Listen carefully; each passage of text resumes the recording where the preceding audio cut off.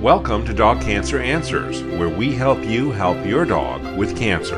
I'm James Jacobson. Joining us are the authors of the book The Dog Cancer Survival Guide, Dr. Damian Dressler and Dr. Susan Ettinger.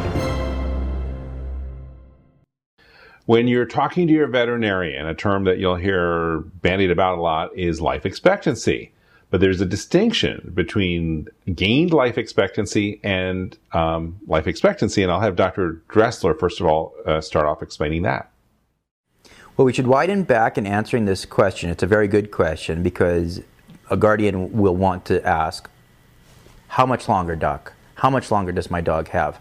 And we need to be very, very careful when we're looking at these numbers because simply because we have a median life expectancy or for a certain given cancer in a certain patient at a certain stage, many times those numbers need to be taken with a rather large grain of salt because they're from a large population of dogs and they're not necessarily going to be related to this particular pet.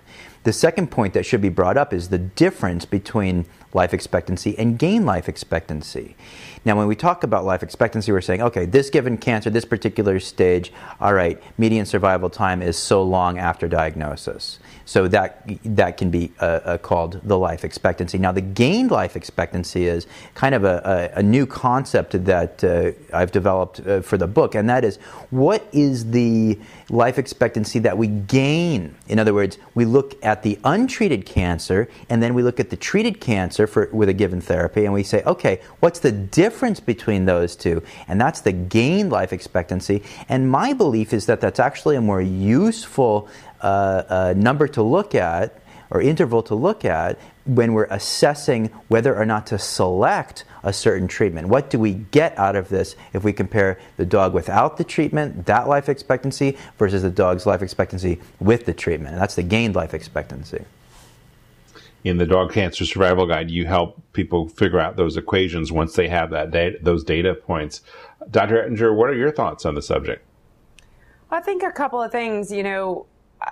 A lot of people, they're not prepared for the statistics and the numbers that they might hear from an oncologist, in the sense that, if a human goes, with a human cancers, most of the survival times are reported in 5-year survival times, and you have to look at how long people live, 70, 80, 90 years plus.